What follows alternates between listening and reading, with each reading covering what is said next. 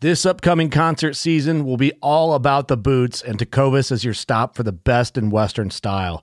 Tecovas has seasonal and limited edition offerings this spring and summer, including men's and women's boots, apparel, hats, bags, and more.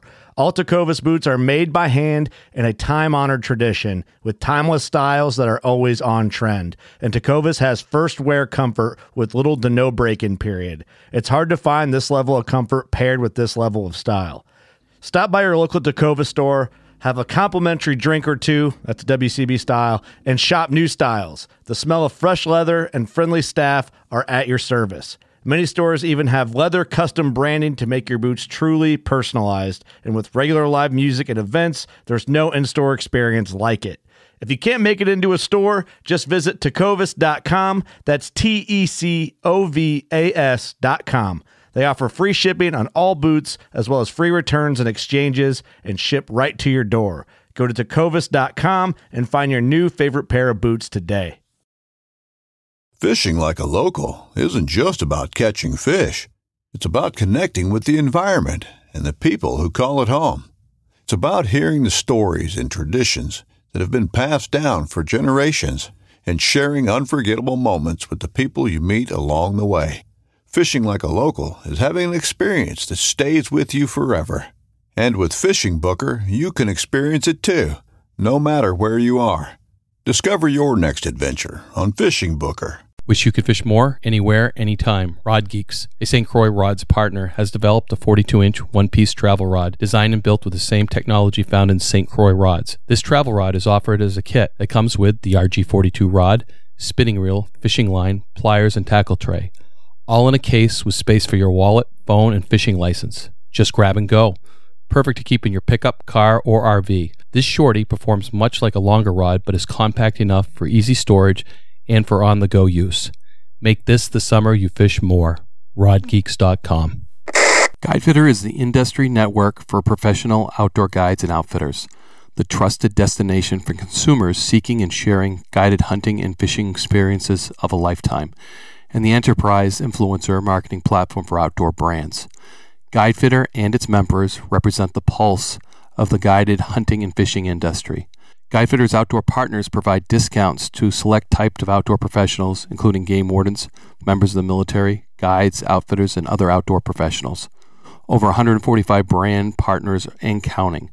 Gear across many categories, including packs, footwear, clothing, flashlights, knives, optics, even firearms and ammo. For more information, go to guidefitter.com/wardenswatch. That's Wardenswatch, all one word. I'm Game Warden Wayne Saunders, and I'm a member of Guidefitter.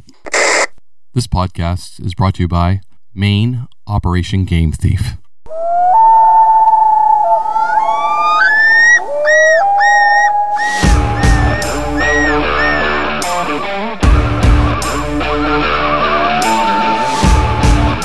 Please join me, Game Warden Wayne Saunders, and other game wardens on our adventures protecting wildlife, saving lives, and having fun, all while serving the public and the natural resources of our planet. Listen to the tales and experiences of those who work in the outdoors while being entertained with stories about encounters with poachers, wildlife investigation, murder investigation, near-death experiences, search and rescue missions, wildlife interactions from game wardens around the country and around the world. When I retired, I realized I couldn't let go of that legacy, but rather wanted to share the passion, the commitment, and the stories of those men and women that call themselves game wardens. This is Game Warden Wayne Saunders, and this is Warden's Watch. Warden's Watch, episode 26. Abe, Pennsylvania Game Commission. This podcast couldn't have been at a better time, because as I'm listening to it, I think, hey, this is a recruitment podcast. This is telling people where Abe came from and how he became a game warden and the basic desires that got him there. And do you have those basic desires? Are you in school to be a game warden? Are you in the military getting out and thinking about being a game warden? Because I know you guys and girls are out there listening. I know it because you're reaching out to me, you're asking me questions, you're engaging. And every time that there is a opening nationwide to take a test or to have a roster started, I'm going to try to put it on my Facebook page. So stay in touch with that Facebook page. Look at it. As if California's sending me something or it's posted on social media to recruit game wardens, I'm going to repost that. I'm going to be a source for you guys. I want to be that source. I want to be that help to these agencies to get highly qualified people, motivated people like you listening to my podcast. And for those that it's not a possibility to be a game warden, it's in your heart. That's why you're listening. And to get to know these people that are the future of our occupation is both satisfying, and it's satisfying for a retired game warden to know what the next generation is and to know that they are cut from the same cloth. They may not be the same pattern, but they are cut from the same cloth, have the same desires, have the same interests. They may be doing it a different way. And I always got to remember that. It can be done a different way. It's pretty awesome that this timing, because Pennsylvania is recruiting game wardens. So this could be your opportunity. Unfortunately, if you're listening to this podcast 6 months from now, it's probably going to be a close. So it is open currently till February 25th, 2020. So that's February 25th, 2020. Pennsylvania is accepting applications for game wardens. And I'll tell you, Pennsylvania is rocking. They just did this study and renamed themselves game wardens. They took a panel of people and asked them what a conservation officer was, what was an environmental police officer, and what was a game warden. And it seemed like everybody related to what a game warden was. We have branded ourselves through history as game wardens, and that's why it's called Warden's Watch. Every now and then somebody confuses me with a warden of a prison when they hear Warden's Watch, because they're unfamiliar. But when they hear warden and they relate it to fish and wildlife, it's game warden. And we consistently brand ourselves as conservation officers, as environmental police, with that general term game warden. Pennsylvania has put that on their trucks again. That's put it on their badge. They are branding game warden because that's what their constituents and the general public are relating to. Awesome. I love when there's something behind the reason we do something. I love it that we take and we ask questions, and then we take those answers and we apply them. That's very important, because sometimes we get answers that we don't like, so we don't apply them. Maybe it takes a little more of the further investigation, but we need to take all that information gathered and apply it in a positive manner. This is no different. Abe's interview is inspiring to me as a retired game warden to know that this is the next generation. And it was inspiring to Mark Rukowski from Pennsylvania. He wrote up with Abe. He heard his story. He said, Wayne, you should really interview this kid. He's got a compelling story, where he came from, where he's gone, what he's done, and now he's a game warden. And for Mark to be compelled, it said something to me. It said, Wayne, you got to do an interview with this kid because I respect what Mark says. So I did. And I can see what Mark saw.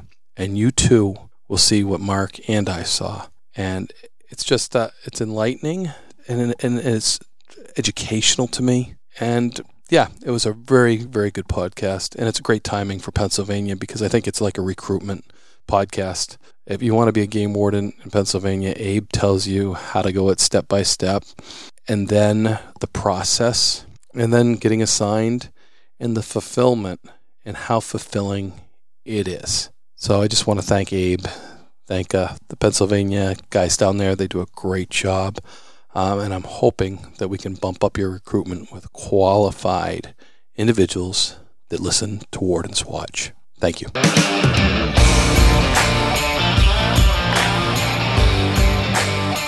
So I think this is going to be a follow-up podcast from Pennsylvania Supervisor Mark, and I'm going to pursue his name again as I always do, Rukowski. Yeah, you're right. So, but Mark kind of put me on to Abe here as an interview, and after doing my pre-interview, I really understand what Mark sees, and his real name is Praveed Abraham, correct? Yeah, that's right. You've got some ethnic... Yeah, my dad is from Kerala, which is in South India, and my mother is from Guyana, which is in South America. South America, the the only reason I know Guyana is because of Gold Rush. And, it's either that or Jim Jones, so I'm glad it was... it was Gold Rush, I don't know. So, but and what a beautiful country that is, too. Mark said, the first time he heard your story was coming up from Pennsylvania to attend the Maine Warden Field Day. Yeah. and he was just blown away with it. And he's like, you should really talk to Abe, because it's such a connection I think you have with the understanding of the outdoors, because from where you came from. And if we could just share where you came from, Abe. Well, I was born in Valhalla, New York, so I'm originally from Yonkers, New York, which is a large city. I believe it's the third largest city in New York. Don't quote me on that, but it is quite pushed up against a lot of other cities. Yeah, it's concrete jungle. It's right. People always confuse it with New York City, and when I say I'm from New York, they assume it's that, but it's right outside of the Bronx. Not a lot of trees. Biggest park we had there that I knew of was Tibbetts Brook Park and Van Cortlandt Park, which is more in the Bronx. But I always grew up really liking the outdoors. That's where you guys went to see green, is the park, right? Yeah, pretty much, yeah. And it wasn't always green, if you get my drift. There was a lot of pollution and people just not taking care of it. So, not appreciating it. Yeah, not really. Yeah. And it wasn't hiking trails. It was just like a city park. But that's what worked for my family and I. Both of my parents worked really hard. And that's hard for me to understand, because I never had that connection to a park. I've always had the woods. Yeah, well, the park, and I think my grandparents' half-acre backyard was probably the most I got when it came to the outdoors. Yeah, nice. Never did Boy Scouts. Never had any opportunity for that kind of stuff. My parents worked a lot, so I was kind of left alone a lot. But always really enjoyed animals and nature. My family, both of them came from, I guess you would consider, rural areas in their respective countries. So, and my grandfather would tell me stories about hunting in the jungle and stuff. So, really, yeah, because Guyana is mostly undeveloped, very jungly. Yeah, so he would tell me stories about that, and it was always kind of far off. And I always wondered, like, if I could do something like that, it'd be pretty cool. But family wasn't into guns, wasn't into firearms, wasn't into hunting, so I never really learned any of that stuff. I actually showed my dad how to shoot a .22. When I was in my Did they meet 20s. In New York after they immigrated? Yeah, my dad and mother met in college, but their whole thing wasn't all that great, so it didn't work out. But they met in college and stayed in Yonkers. That's where my grandparents set up after they moved out of the Bronx. It was a good spot to learn from, and especially to have them there. So but we didn't really go out to the woods very often. I don't believe we ever went camping or anything like that. So, yeah. But from the Bronx to being a game warden for the Pennsylvania, never in my wildest dreams, I'll tell you that.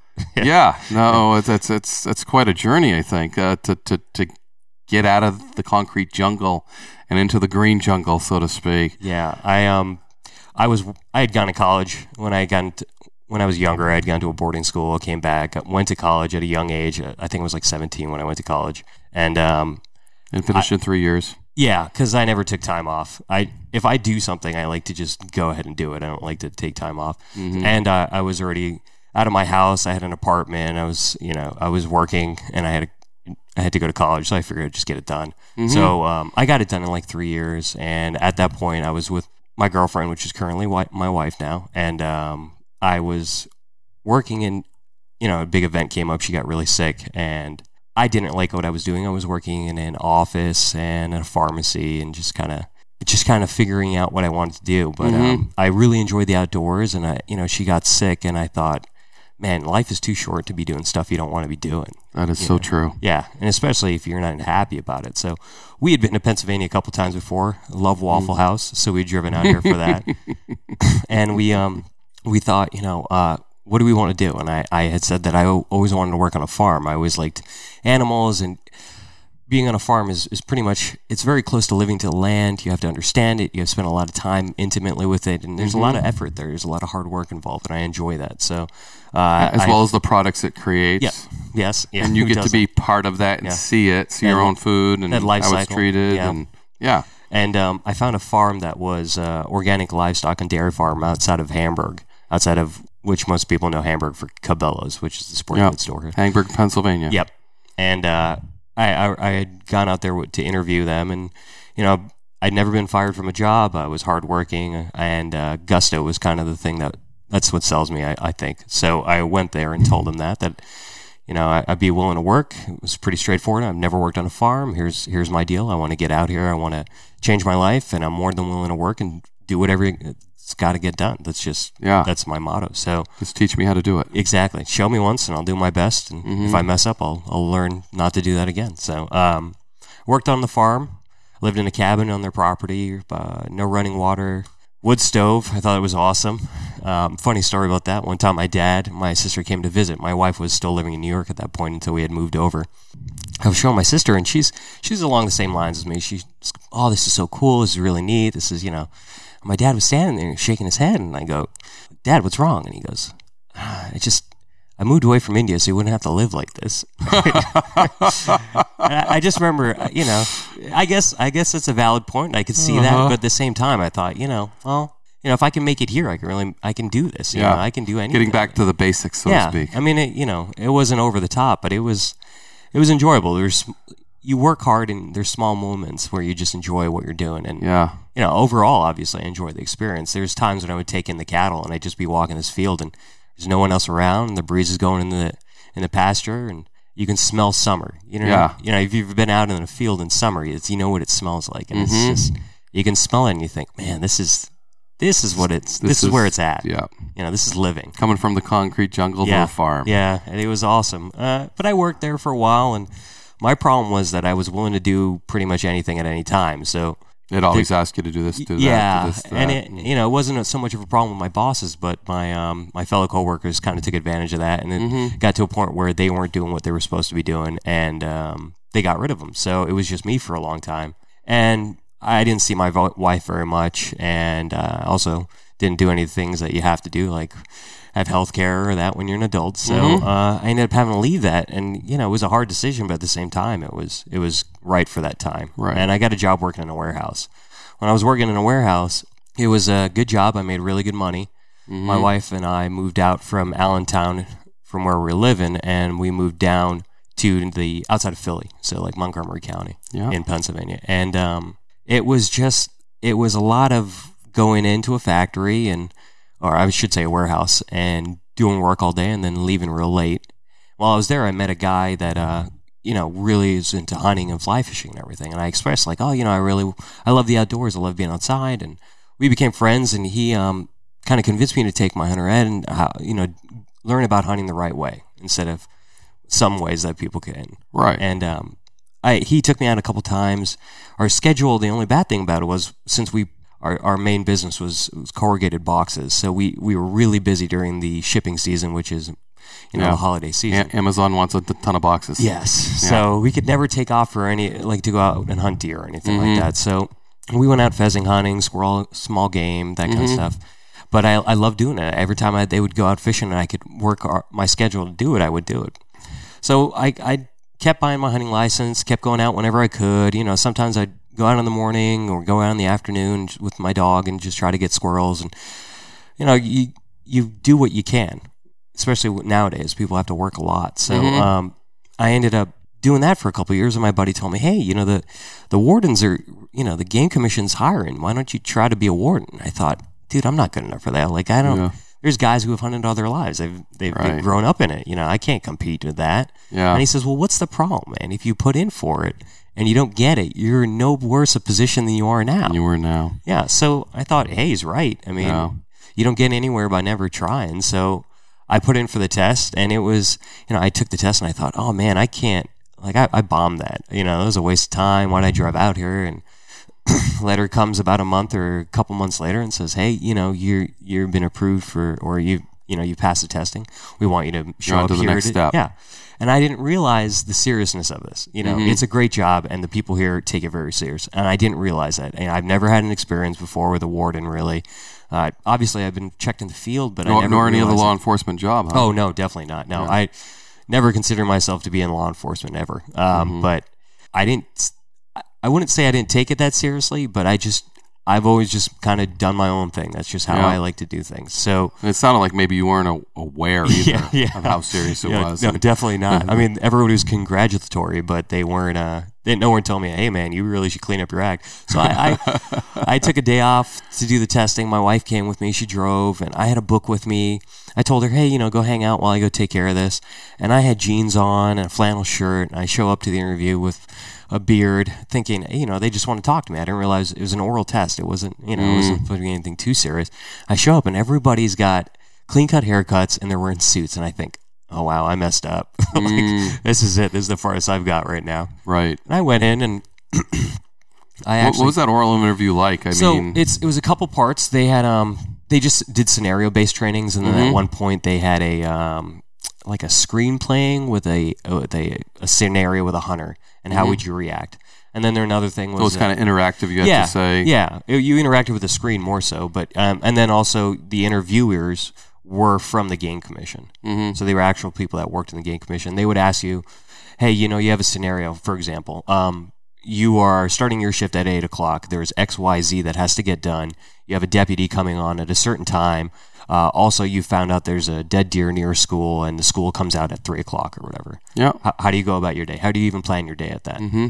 And I remember just sitting there thinking, okay, well, this is what I would do. And that's how I would do it. Picked it apart. That's how I would do it. Well, I took the test, and I thought, oh, man, well, I look like a schmuck compared to everybody else. I'm definitely not getting very far. So I went back and told my friend the same exact thing I just told you. Hey, man, I look like a complete schmuck. Everybody else was completely cleaned up, and I looked like I did not belong there. It was fun while it lasted. And the letter just came through again. Like, hey, you need to take the physical. You need to do this. You need to do this. And it kept happening. And every time I would say that to my friend, I don't know if it was more so, hey, I didn't want to build it up in my mind that I could fail, to get too excited about it. But at one point... But it was building up inside. It was building up. And every step of the way, I just couldn't believe it. Like, wow. At one point, they did a background investigation where they interviewed all my friends, and they went and talked to people in my schools. They did. And wow. The funny part was they called my dad. And I hadn't told my family in Yonkers about this because I didn't want to get their hopes up. But they called my dad, and afterwards, they asked him questions about, I guess, my childhood and how I act and so forth. And he ended up calling me, and I got a call from my dad, and realizing what was going on. He said, "Hey, I just got a call from an officer from the Game Commission. Are you in trouble?" And I said, "No, Dad, I'm not." He's like, "Well, he was asking a lot of questions about you. I just want to make sure." I said, "No, Dad. No, I applied for a job, and I'm pretty far in the process. So he's doing a background." He's like, "Oh, I just wasn't sure." They called, and I thought, should we get a lawyer? Yeah. And I'm like, "No, Dad." Yeah, he's investigating my son, all right. Yeah, exactly, yeah. Well, I ended up getting to the academy, and, there was that was both exhilarating and scary at the same time. How about, I can remember when I got my call. I got a letter. I got a letter. Yeah. So Yeah, I got a letter in the mail. Well, they had come and interviewed my wife and I at my house, and I was nervous, obviously, and I told him, I was frank with him about everything. My wife was even more nervous. She's really nervous, especially meeting new people. But I told her, like, hey, just be straightforward, be honest with them, whatever you ask. And I ended up leaving my house while she was there talking to them. I wasn't even in the house. I was walking around with my dog until they told me, hey, you can come back in the house. So, and she had asked, what do I say? Just be honest. At the end of the day, what's the worst that's going to happen? I've never done anything super bad. So, like, at the end of the day, just tell them what you got to tell them. Tell them whatever the truth is. It's fine. If you lie, it does a lot more worse to you than anything else. No one can keep a lie straight. No, they can't. I'm sure you know that by now. And it's not worth it. I've always gotten a lot more respect from people just being straightforward and, hey, I messed up. Yeah. A person can admit that and move forward, but if you lie, you're just digging yourself a bigger hole. Absolutely. Get used to being lied to. Yeah, I am already. So I got the letter, and it was amazing. I remember telling everybody, like, hey, I got in, but it's scary. And what did the letter say? Be here at this time, this day? It said you were accepted into the school of Ross Leffler School of Conservation. You have to report at this time. There'll be an open house beforehand. So I remember that was excitation, show up on this time for the open house. Please don't be late, so forth. Did you know what you were getting into? I had no clue. It just said it was a paramilitary kind of academy. And I remember going with my wife. So you Googled that, right? Well, I had been in a boarding school when I was a kid. I got into some trouble, and I didn't always toe the line, but I went to a boarding school, so I was kind of used to that. Walking in lines, speak when spoken to. Yeah. So it was kind of prep. Yeah, it was kind of prep for it. And, Interesting. At that time, I was 29 when I got into the academy. I turned 30 in the academy. And it wasn't that far-fetched to me. I was kind of used to that. And I physical fitness is really big to me, so I've always enjoyed that. So we went in for the orientation. My wife was there and looking through, and I just saw in our academy. Have you ever been there? No, I have not. Well, we're gonna have to make sure that changes. Okay. But, in the halls of our academy, we have pictures of every class has gone through.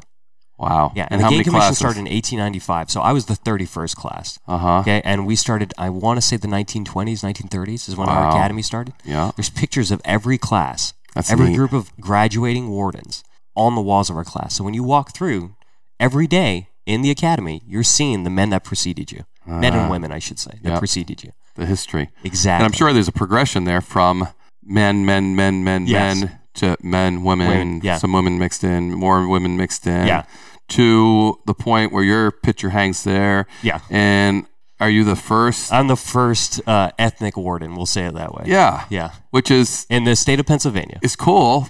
It was pressure. That progression. It was pressure. It was cool and pressure. Yeah, I'm sure it was. There's been other guys that got into the academy, but at the end of the day, I never was treated any differently. Yeah. No one ever brought that up. I brought that up more than anyone else because it was funny. I mean, it was a way to relate to people. It's and a just way to knowing kind you of a little, negate I think the pressure that you felt was from yourself because you want to do it right. Yeah. And you're a sponge. You want to learn. Yeah. Well, here's the kid from the concrete jungle getting into be a game warden. Yeah. And you were trying to learn everything. And, college in 3 years, you're a smart guy.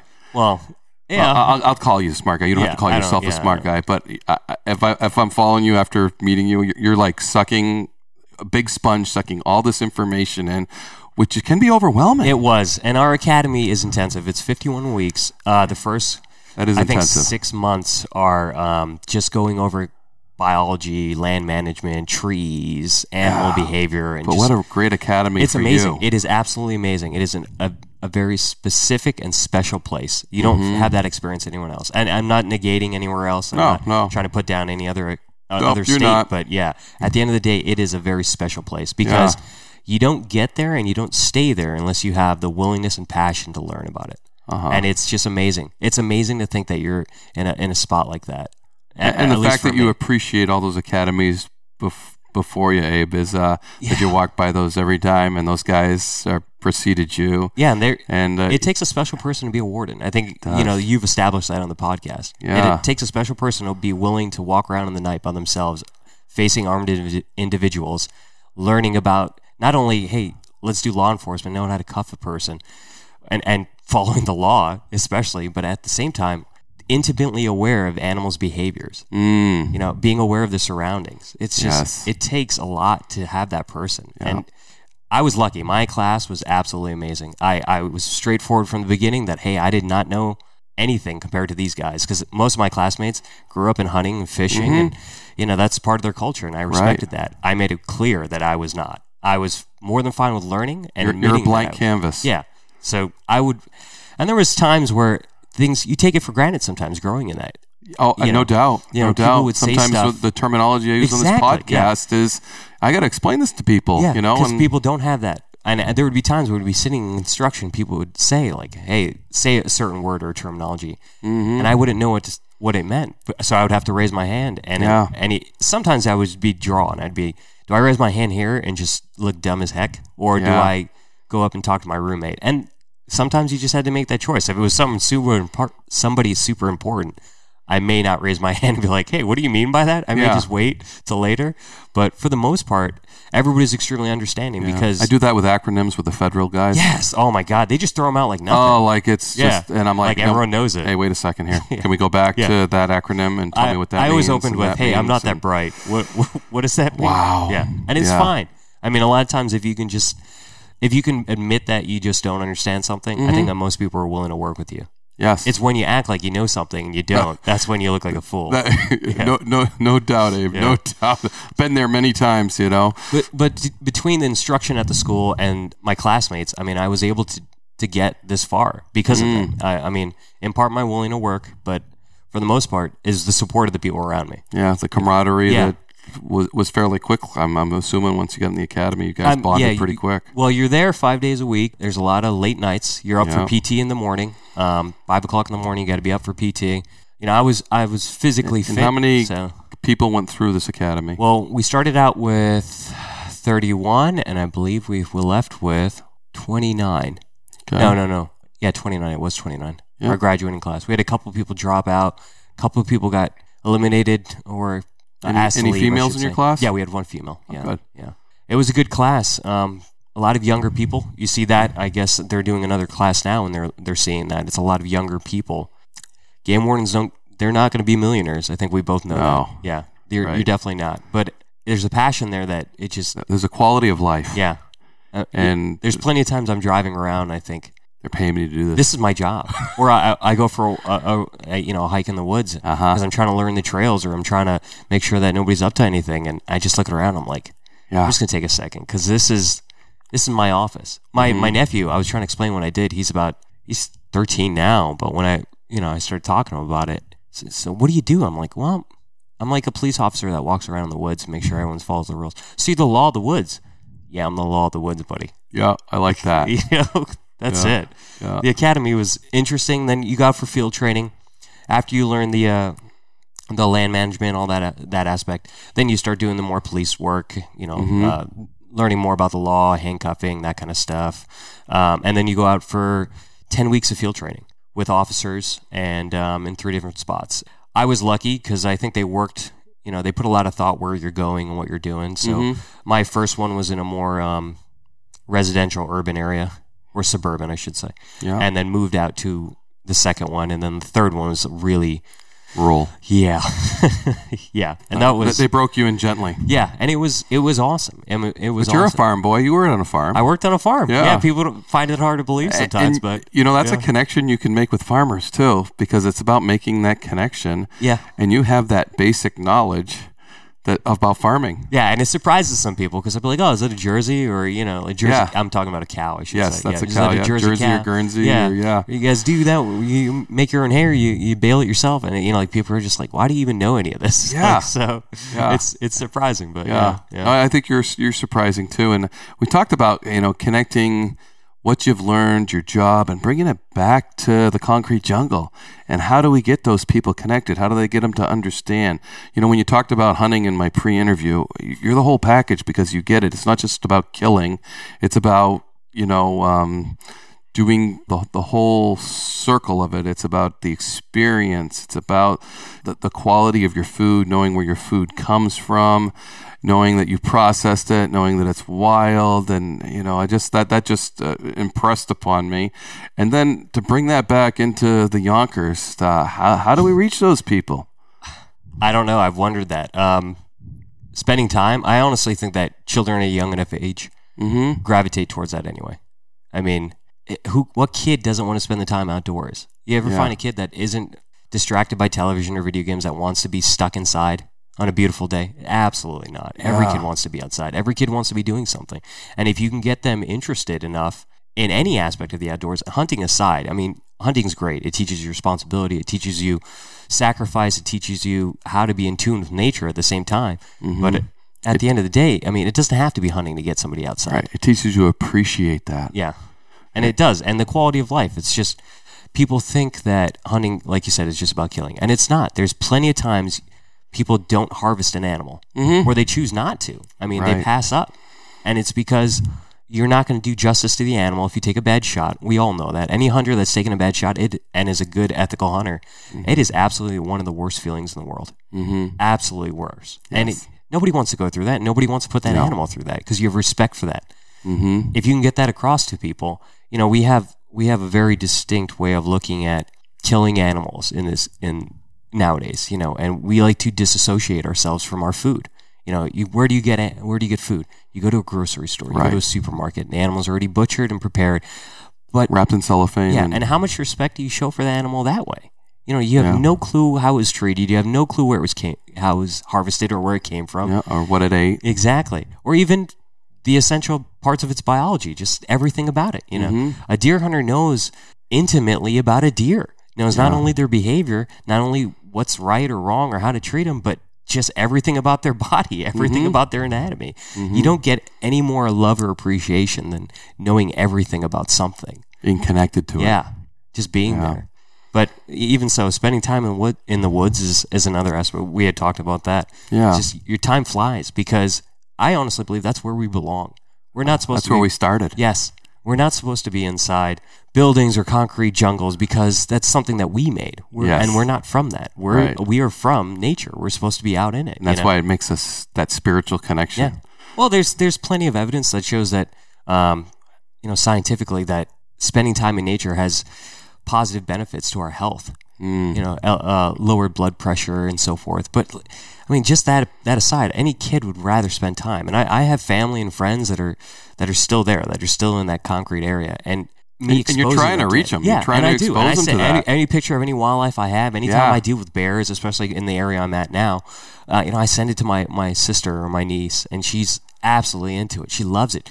The Game Commission makes posters about birds, not only raptors, but just songbirds. Yeah. My niece has every one of them, because I've given it to her. Awesome. And we built bluebird boxes, and she has them posted up on her wall. And she actually has a journal that she keeps tracks of the birds that come into her yard. Awesome. Now, how do you get that to someone if you're not willing to put it out there? If you don't know, that's fine. But I'm more than willing to connect anyone with anyone else that would be able to get them into that, because and it's us that grew up in the outdoors and everything that we can't see that other side, and I don't think we don't have that connection that you do. Well, one of the things at the academy when we first got there was they had us do a PowerPoint presentation on kind of why we're wardens, why we even want to be here, why we're willing to go through the why use individuals weeks. or why us as individuals are even there. And a lot of guys, they would, this is my favorite type of hunting. One guy did a presentation on, he loves hunting turkey. That's his thing. Turkey hunting is his passion. And it was a great presentation. I learned a lot from it. But that wasn't why I was there. I sat in my apartment when I went home to visit my wife, and I took pictures of deer that were walking around in the woods behind my apartment complex, and robins that were out on my patio eating birdseed. Thankfully, we don't have any bears, so I don't have to worry about not feeding birds. Now you're connected to the bear problems. Now I get it a lot more. But, I took pictures of those, and I put those in my presentation because that's when I knew. That's the appreciation I had. Yeah, I love to go hunt, obviously. But at the same time, when you wake up every day and you don't get to go hunt every day, what do you appreciate about nature? It's the things you see every day that that's around you. Yeah. And I put that out there. I felt foolish. Don't get me wrong. I'm taking pictures of deer walking around, and there's an apartment complex and a car sitting right near them. Yeah. Or robins sitting on my porch, and I'm drinking coffee in the morning. But that's what I had, and that's what I appreciate about nature. That I want that. Even if that's all I can get, that's what I want. I want that to make was sure your connection to a greater purpose, to a bigger thing. I mean, we don't have. Not everyone has moose or elk walking around their backyard. Not everyone lives in the middle of nowhere. Sometimes you just can't afford to. Sometimes you have to work in a warehouse. But that's what you enjoy. So why not? Why can't that be something? Right. So I put that out there, and, I felt foolish, but at the same time, at the end of the day, I got, commendations like, hey, I never thought about it that way. I've grown up in the country all my life. I've always been out in the woods. But to see someone say, hey, that's wildlife. A robin is wildlife. It's beautiful, isn't it? I mean, it's still vivid. Why would it not be? It's like there. It's the connection that got you out of that into something bigger. Yeah. So it was, I don't know. You have to, wildlife reaching out to you. Yeah. It's a powerful thing. It really is. I did an interview with a wildlife artist, Grant Hacking, and just to capture those things and put them on a wall so you can see them every day. And maybe in Yonkers, that's what people look at is the wildlife on their wall, but it gives that connection to a bigger thing. Yeah, it's just it's pretty neat to see it. I just had a question not too long ago. A young warden asked me, hey, can I have some hints on catching poachers? And my biggest hint that I learned young was to let the young guys do what they do, because sometimes they see it through different eyes. And a poacher that I haven't caught in years, when they look at that problem, they take it from a different angle. And next thing I know, they're catching a guy I've been after for years. Yeah. And it's step back and let fresh eyes take it and let some new knowledge. And I learned that by doing it because my lieutenant kind of let me do that. He wanted me to fail, and all of a sudden I succeeded. And he's like, well, I never looked at it from that angle. I learned by him trying to get me in there. And we get predisposed as game wardens to how this is done and this is done and that is done. So, and it fights you when you watch a young guy try to do something that you think is wrong. You really want to fix it, and you want to, but I try not to. And I've seen, unbelievable cases coming out of something that I would have done differently. And guess what? I would have never made it. So I think it's great to look at it, like you said, you connected. This is what I have. This is what I'm doing. This is my presentation. This is where I came from, guys. This is, it's not where I want to be, but this is where I came from. And this is the love of this stuff brought me here to you. And then to be that sponge to look at it through new eyes, everything at an academy, that's awesome, because we take it for advantage because we grew up hunting with our dads and our grandfathers. And my roommate was like that. He's from Western Pennsylvania. amazing guy, amazing trappers. But he knows the woods. Like, he grew up in the woods. And I think the greatest compliment I've ever gotten in my life is from graduating. When we were graduating, we had a get together, and he had told me, it's amazing how much stuff that you could take in. Like, you are a hard worker. And that was probably the greatest compliment I've ever gotten from a woodsman, because to say that I could take in and learn as much as I did, obviously I didn't learn everything. I mean, there's so much information coming at you, I'm not that bright to be able to learn exactly verbatim everything I learned. But at the end of the day, I mean, I learned a lot. I learned a lot, from the teachers, from my classmates, and I was willing to. And that's the why. willingness. I was going to say that. The willingness to learn. Yeah. Rather than having already, I know this, I know that, I know how to hunt deer, I know how to hunt bear, I know everything about You can them. always learn something. Absolutely. You can always learn something. And that's the cool thing about nature, is because it's not fixed in a certain way. We all know that. Everything changes all the time. The only constant is change in life. So the ability to look at something differently, or take someone else's opinion, or, ask a trapper, ask any trapper how he sets a trap. Right? You ask 3 more trappers, it's going to be different. It's going to be different. Yeah, what they're looking for, what they're setting up for, how they want to catch the animal, what they think is the animal is going to do. It's different. And it doesn't mean they don't know what they're talking about. It just means that they have a different setup. They have a different way they want to go about the problem.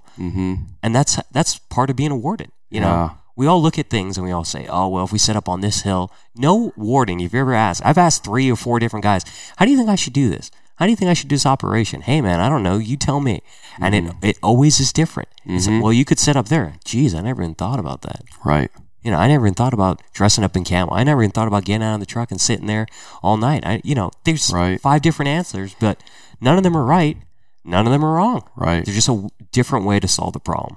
Exactly. And what's the most efficient way to solve that problem for that problem? Because everything's different, and that's cool. So graduating that academy had to be a pretty proud moment for you and your family. It was. I never got too excited. I'm kind of like that. I never get too excited about something just because, I guess the letdown. So throughout the whole academy, I'd say if. I wouldn't say when I'd graduate. I would say if. Hey, who knows? Maybe they'll kick me out tomorrow. I don't know. My wife would get so angry at me. But I'd say if.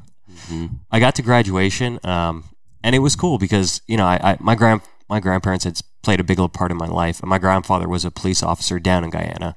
Neat. And, he's been dead for a couple of years. So I had my uncle, who's a lieutenant colonel, actually get to pin my badge on. And he came all the way from California. I remember being super nervous about it, too, because I was, I knew I was graduating. And I had called him one night while I was walking around in the academy. We had some free time, and I was trying to figure out how I was going to ask him, because it's a big deal to come all the way from California. It takes time. He's a busy guy. Deal. Yeah, It was a big deal for him to do that. And I did, and it was nothing. It was like, of course. I asked him, hey, during our ceremony, I'm going to have somebody pin on my badge, hand it to me and everything. Can you do it? It'd mean a lot. And, you served our country for 20 years, and, I'm really proud to serve in the way I can. And of course. And my whole family was there. My in-laws came, everyone, my wife has supported me so much throughout the whole entire process, and she was extremely proud. She still is. Yeah. And is extremely proud of what I do, because, it brings her to tears to even say it. Like, I'm protecting our wildlife. I'm protecting our resources. I'm protecting nature. And like my nephew said, I'm the law of the woods. You are the law of the woods. Yeah, and it's amazing. But behind every warden is his family. No doubt. Yeah. No doubt. And is extremely proud. They were all very, very... I still have to explain what I do a lot of times to my parents, because they just never had that interaction, hunting or fishing or anything like that. But they hear stories and they watch Northwoods Law, and that kind of helps. Kind of connects them. Yeah. Yeah. And that's done a lot, and that's I'm trying to just embellish on that, so people can get the behind the scenes and the stuff they don't see on TV. And well, it's not always sunshine and rainbows. That's one way to put it, but. As with anything worthwhile is really hard. Nothing easy is worth it. Easy come, easy go, right? That's a saying. So if every day was sunshine and rainbows being a warden, why wouldn't everybody be a warden? Everybody would have done it. Yeah. There's the problem is I only remember the sunshine and rainbows. I don't remember freezing my tail off.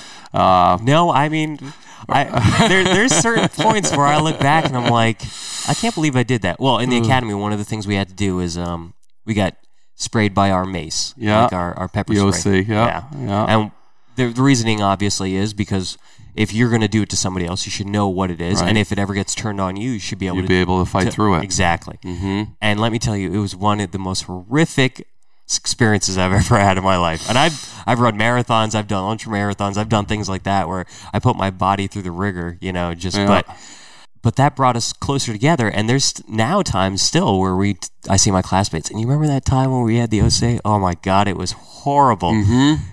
The hard times is really what tests you. Yes.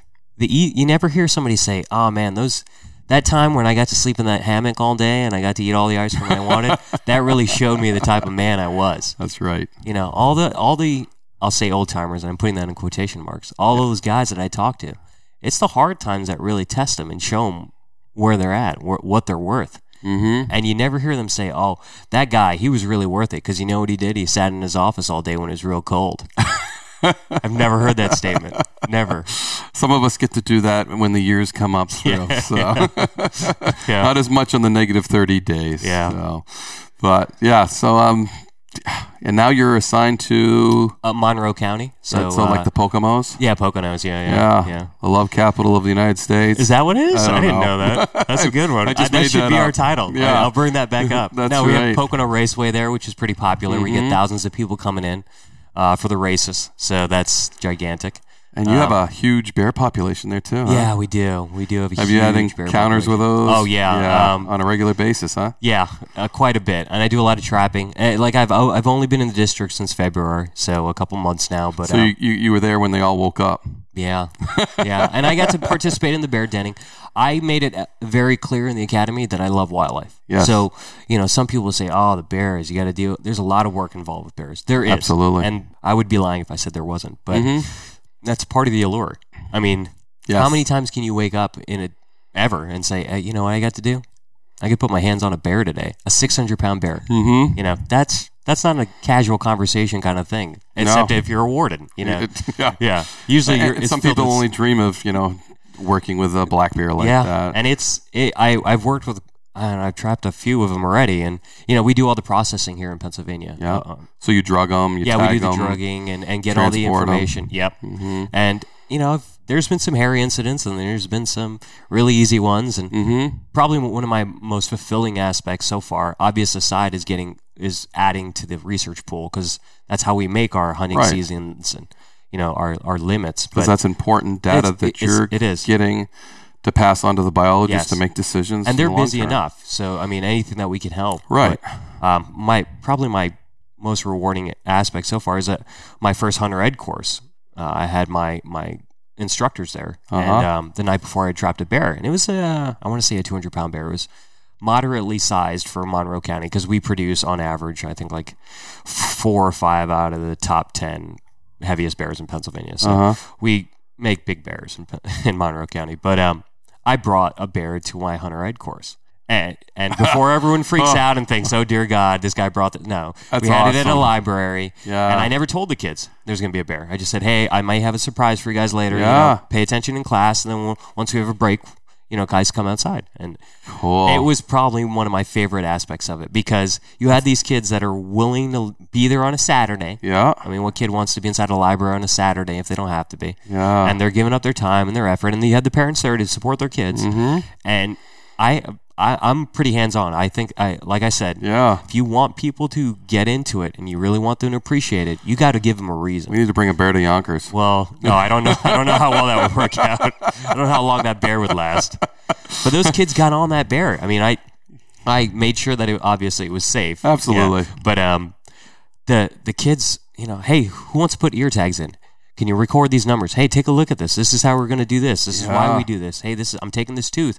Who wants to take care of it for me? What an experience for those kids. Yes, exactly. And that's how I looked at it. It was like, I added a little bit more time to that hunter ed course that day. And I'm sure you told them why we do this. Yes, why? And they got to do it. I didn't. I'm real hands-on. Hey, man, you want to put these tags in? But why do we put tags on? So we can track them. So I know later on just how old they are. Hey, you're going to do this? Okay, give me a hand. You see these paws? Help me move it over. Hey, you guys are picking it up, putting it back in the trap. Come on. You don't get to do anything for free in life. Get on here. You got to do some work. And hands-on. Yeah, and you know, obviously I didn't force anybody that didn't want to do it, but you had kids that were just the smile on their faces.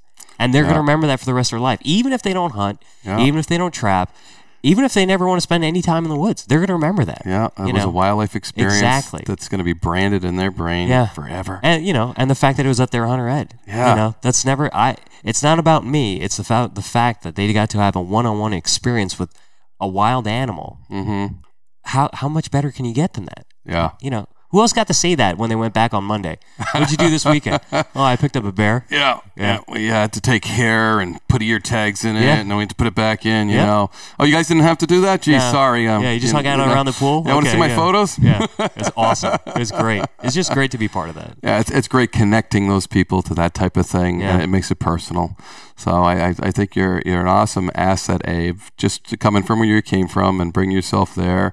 The enthusiasm you bring, the passion you bring, you know, that's what Mark and I talk about is the next generation of game wardens, and you're it, man. You're it. We're going to be very proud to pass the baton on to people like you. So, I appreciate that. And your classmates. Mark speaks very highly of everybody that came up through. My class was the 31st class was amazing. I'll tell you that. Yeah. But connecting to those people that don't get connected to, I mean, that's what I'm hoping this podcast does, and hopefully generate some interest in those places that don't get reached a whole lot, and maybe get some other guys just like you to come out and say, hey, I want to be a game warden. If I can do it, cool job. If I can do it, anyone can. Yeah, absolutely. That's how I see it. Yeah. Easily. If, right? It's always the if, not when. Yeah. If I can do it. Yeah. Anybody can. I would have rather had when I do it. When I graduate this academy. Here, you know, You're here. You're done. And I really appreciate you. I know why Mark pointed me in your direction. Well, you're bringing a lot to this, and I really enjoyed it, looking at it from a different angle, where you came from, where you're going. So Pennsylvania is an awesome place to be a game warden. Yeah, and it is. We'll do another podcast in 10 years, and you'll have some pretty awesome stories, similar to Mark, I'm sure, working with bear, deer, poachers. It's an awesome career, and it's awesome and inspiring, I think, for everybody else that wants to get into this to listen to your story. Maybe people that are on the edge, you know, saying, geez, I'd like to do that, but I don't think I can because I didn't grow up in it. I don't know that. So. Just have to be willing to work. You can get anything you want. My parents came from other countries and were willing to work. Mm-hmm. And I firmly believe that if you're willing to put yourself out there and admit when you're not the best you can, I mean, you can do anything in this country. So, I mean... And then you took that hard work, and then you brought, what do I want to do? What makes it personal to me? What has an impact long term? You know, you turn that hard work into something personal and connected it to wildlife, you know, in Yonkers with the robin and the deer in between the apartment houses. That it brought you there. So, hey, thanks for taking the time out, Abe. It's been a real pleasure, and I look forward to watching your career as you go through. Thanks. I appreciate it.